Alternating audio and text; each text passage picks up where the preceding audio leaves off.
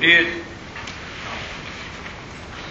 It's good to see you all. If you would please turn your Bible this morning to Luke chapter 2. One of my favorite chapters of the Bible when it comes to the birth of the Lord. And Galatians chapter 4. Those two verses of Scripture, if you would. What did you say? Luke chapter 2 and Galatians 4. Galatians 4. I just want to read some verses there. I just was thinking last night and this morning sitting there at the table about the wonder of Jesus being born a Savior. In Luke chapter 2 verse 1, and it came to pass in those days that there went out a decree from Caesar Augustus that all the world should be taxed. And this taxing was first made when Caesarea was governor of Syria. And all went to be taxed, everyone into his own city. And Joseph also went up from Galilee, out of the city of Nazareth, into Judea, unto the city of David, which is called Bethlehem, because he was of the house of lineage of David, to be taxed with Mary his espoused wife, being great with child. And so it was that while they were there, the days were accomplished that she should be delivered. And she brought forth her firstborn son, and wrapped him in swaddling clothes, laid him in a manger, because there was no room for them in the inn. And there went in the same country shepherds, abiding in the field, keeping watch over their flock by night. And lo, the angel of the Lord came upon him, and the glory of the Lord shone round about them, and they were so afraid. And the angel said unto them, Fear not, for behold, I bring you good tidings of great joy, which shall be to all people. For unto you is born this day in the city of David a Savior, which is Christ the Lord. And this shall be a sign unto you. You shall find the baby wrapped in swaddling clothes, lying in a manger. And suddenly there was the angel of the multitude of the heavenly host, praising God, and saying, Glory to God in the highest, and on earth peace, goodwill towards men.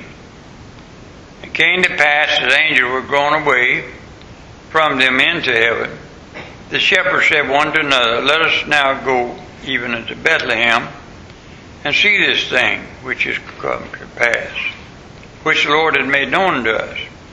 And when they came with haste and found Mary and Joseph, and the baby lying in the manger, and when they had seen it, they made known abroad the saying which was told them concerning this child. And all they that heard it wondered at those things which were told them by the shepherds. But Mary kept all these things and pondered them in her heart. And the shepherds returned, glorifying and praising God for all the things that they had heard and seen as it was told them. Pray with me, please. Heavenly Father, I do thank you for so much for your Son Jesus, our Savior, coming into this world, and how you accomplished it. It's amazing when we sit down and think about it. And I ask you, dear Lord, let the Holy Spirit speak to our hearts today. In Jesus' name we ask it. Amen. I get amazed when I go down the streets of Brandon and Tampa and around, even in my neighborhood, at the neighbors that, I hate to say it, but they live like the devil all year.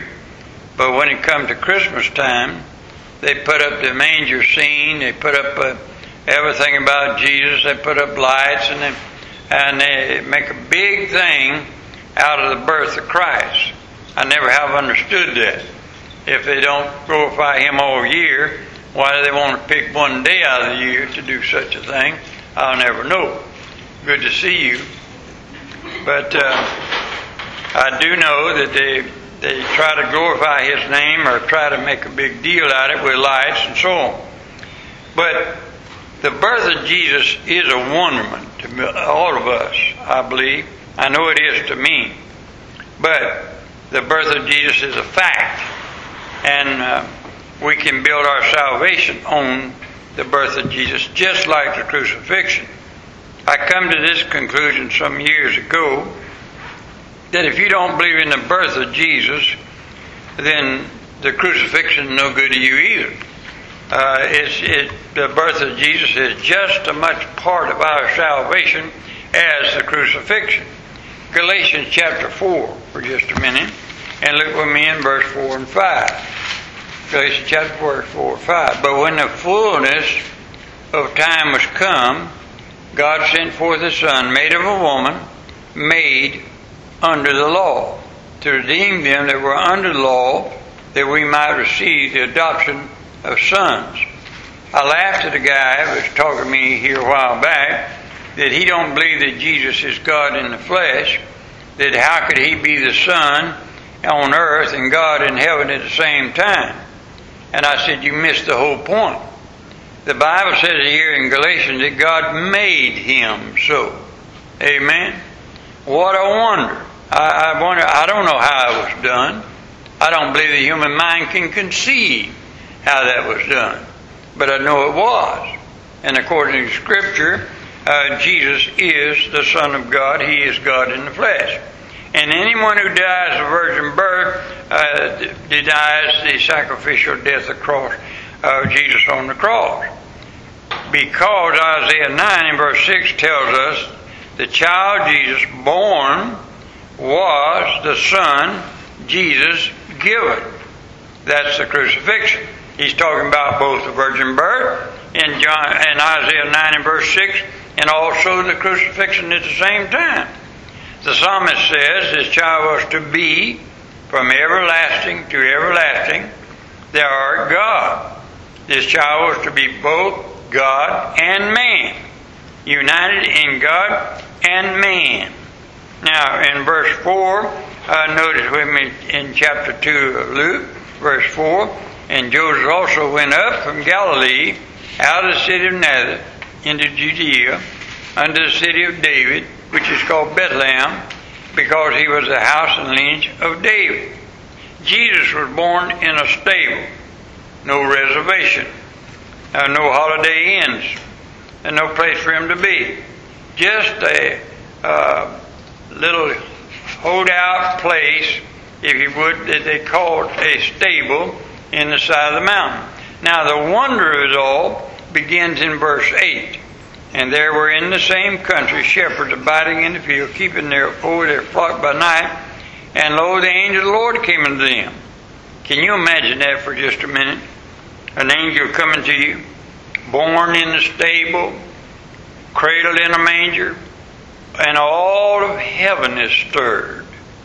Notice the message of the angel. Fear not. Can I give you something in just a minute? I don't know about you, but I fear God. I really do. I fear God. I was taught as a young boy, my daddy always told me, now I can't keep my eye on you all the time, but there's an all-seeing eye watching you. He told me that all the time. If I'd leave the house every time, he said, there's an all-seeing eye. I didn't understand what he was talking about. I really didn't. But then one day I realized he was talking about God watches you. And that scared me to death. To think about that Almighty God watches me, everything I do. And that causes a fear in me. But it's not, since I got saved, it's a different fear. I'm not afraid of His, like the holiness people wanted to picture God sitting on His throne, watching all of us, and with a big club in His hand, and if you made one mistake, He'd whoop your head. That's not the picture of God. God is our Heavenly Father, but you better fear Him, because He could just speak a word and you wouldn't be, period. He could creates all things. But the good news is that here, the Bible says to fear not. Amen. You know what? When I admit Jesus is my personal Savior, there's not been that kind of fear in my heart anymore. There's been a reverential fear. There's been a fear of man alive. Can you imagine being in the presence of Almighty God? Now that's a wonder. That'll always be. I laugh at these people. When I get to heaven, I'm going to tell God. Or when I get to heaven, I'm going to ask God. Or I'm going to do this to God. I say, you kidding me? You get to heaven, you'll be so in such awe of the majesty of God, you ain't going to say nothing. And notice in John 3:16, it's all summed up in one great verse. You know what makes a difference? For God so loved. What thrills me is the last part. I love this. Suddenly there appeared with God the angels, a multitude of the heavenly hosts, in praising God and saying, Glory to God in the highest, and on earth peace, goodwill towards men. Can you imagine the thunder of voices and a multitude? He's going to try to knock me down, and almost did. But I got thinking about this. Can you hear the multitude of the heavenly hosts at that time? Now, when I look at the manger scenes that people put out today, they got just a few people around. But the Bible says there's a multitude of the heavenly hosts there. I believe that all heaven was open where they could see this scene. Now, the good news is found in verse 10 and verse 11 of chapter 2 of Luke. Verse 10. And the angel said unto them, Fear not, for behold, I bring you good tidings of great joy, which shall be to all people. For unto you is born this day in the city of David a Savior, which is Christ the Lord. You know why I love preaching so much? I've never met a man, woman, or child that God didn't love, that God did not want to save. I don't care how bad they are. I don't care how wicked they are. God still loves them. Now, that to me is a miracle. Simply because I know me. There's some people I just don't like. I'm sorry, but I can't get along with them. I try. There was a man, I've told you all about it, but the man over our lake, I tried every way in the world to be kind to that guy and treat him like a good neighbor. He wouldn't let you. He wouldn't let you. And there's just some people that just rub you raw, if I can put it that way. But God said the miracle of Jesus is He loves everybody. You know what that says? Everybody's got the same chance to get saved as anybody else. Anybody can go to heaven if they want to.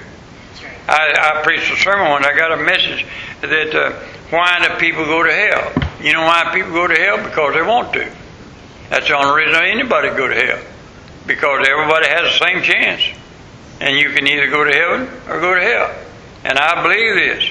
In 1 Corinthians chapter 15, verse 55 through verse 57, says that Jesus was born to conquer sin, death, and the grave. Now, what makes the gospel so great is that it conquers sin. Sin brings forth death. So death has been conquered by the birth of the Lord Jesus Christ. That's good news. Good news again is the grave is robbed.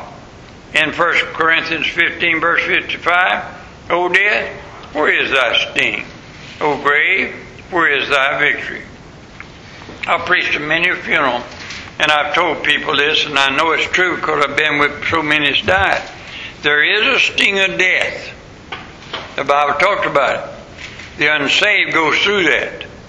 But a saved person don't suffer the sting of death. You know why? Because Jesus suffered the sting of death for us on the cross. We don't receive that.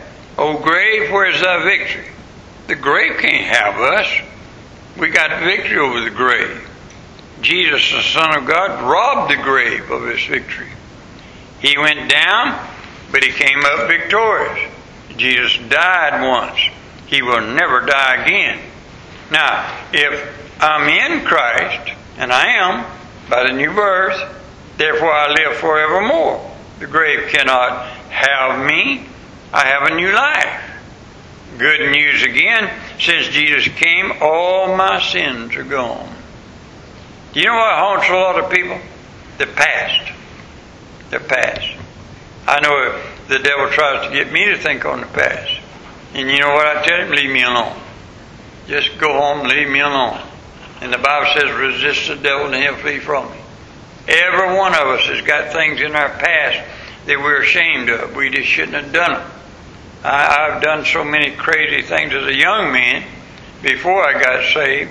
that I wished I had not done. And the old devil brings them up to me, and I said, you need to go home and leave me alone because my sins are gone. And I mean all of them. Amen. And we make mistakes today, and we sin today, and we're sorry of them. And the old devil reminds us of them all, though. But you know what? I come to the conclusion of one day I was reading about. The Bible says that all our sins are gone. Amen. Think about that. The blood of Jesus Christ, 1 John 1:7. The blood of Jesus Christ cleanses us from 150,000 sins. No, from all sin. Now, I don't know about you, but that's good news to me. And good news is that God's plan of salvation is made simple. John 3:16, for God so loved the world, whosoever believeth in him. John 3:36, he that believeth on him. That's easy. That's simple. Amen. You know what bothers me a lot is hearing some Bible students and Bible preachers that want to make salvation hard.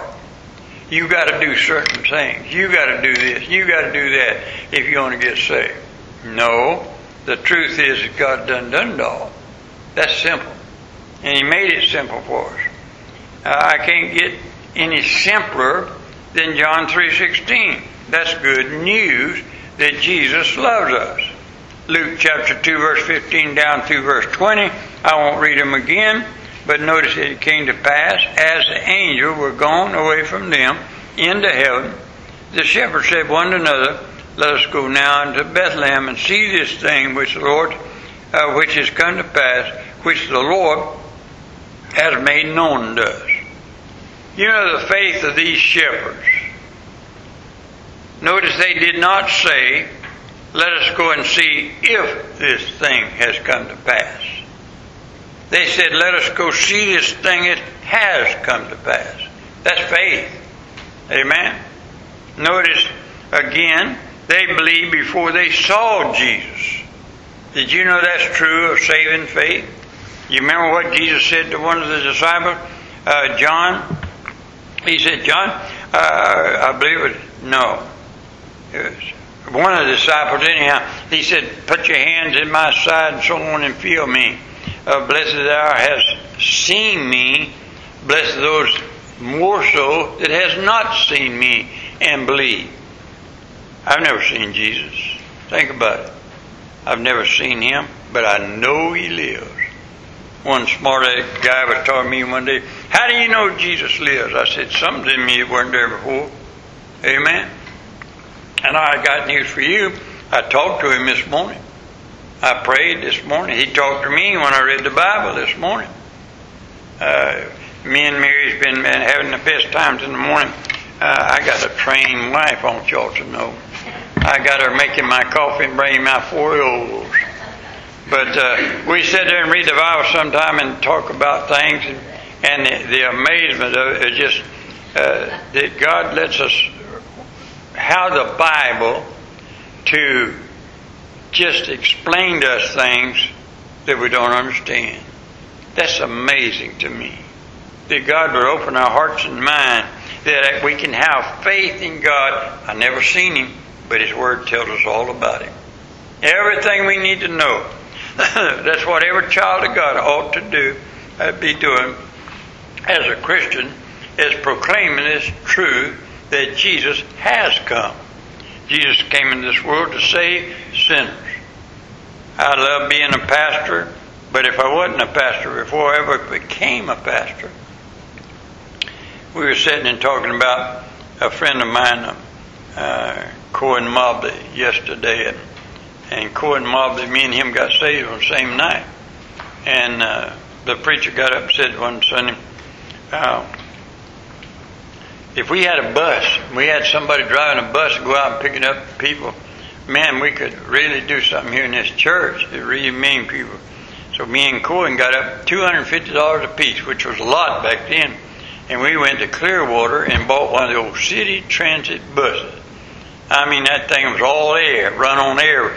I mean, that big old diesel motor, but the air brakes and the air door and the air everything. You open the door, shh, and you hear the brakes when you get shh. And we had 85 kids on it one time. And we come down a hill, over by Waters Avenue and started up the hill and the motor cut off. And I told Courtney, I drove and he kept them all busy. And I said, you better run back here and tell them people to get out of the way. These brakes are going down. And they did. And they rolled back down the hill. We rolled back and forth. And I've thought about it many a time. How many of those little boys and girls and men and women, did you know that Mrs. Bartlett rode our Sunday school bus? And think of all the people that she influenced and came to this church because of that bus route. You know why? Because we were concerned about leading somebody to salvation in Christ. That's all it was about. Wasn't for anything else. This is this little thing. Come in, my Lord, come in, and make my heart thy home. Come in and cleanse my soul from sin, and dwell with me alone. Now, I've seen the Lord my Savior by faith in His Word. Jesus has come to save sinners like me. What I'm talking about is, I don't have to put up decorations. I don't have to put up a Christmas tree, but I love to do it just for the fun of it. But that don't mean that to me. There was a preacher preached a sermon some years ago. I can't remember his name right now, but he preached on why Christians should not have a Christmas tree. And he went on talking about the Germans started as heathens, worshiping the Christmas tree and the ornaments put on the tree. And so he made it so bad. And I come home and I was about ready to burn my Christmas tree. And I thought to myself, I don't worship no tree. I don't worship them ornaments. I have fun with them, with my kids, and getting around the tree and seeing them full of joy receiving the gift because of getting together around the tree, just having fun. But for crying out loud, I ain't worshiping that tree. And when I put up a manger scene, I don't know if that's the right scene there or not. Do you? Nobody else. The only reason I do it is because it reminds me of the Lord Jesus, my Savior. He's real to me. He's not some ornament or some plaything. The good news is He's real through the Word of God. Amen. I love it. I love the Bible. And my favorite chapter when it comes to the birth of Jesus is chapter 2 of Luke. It just tells it like it is. Amen. Glad I'm saved today. I pray I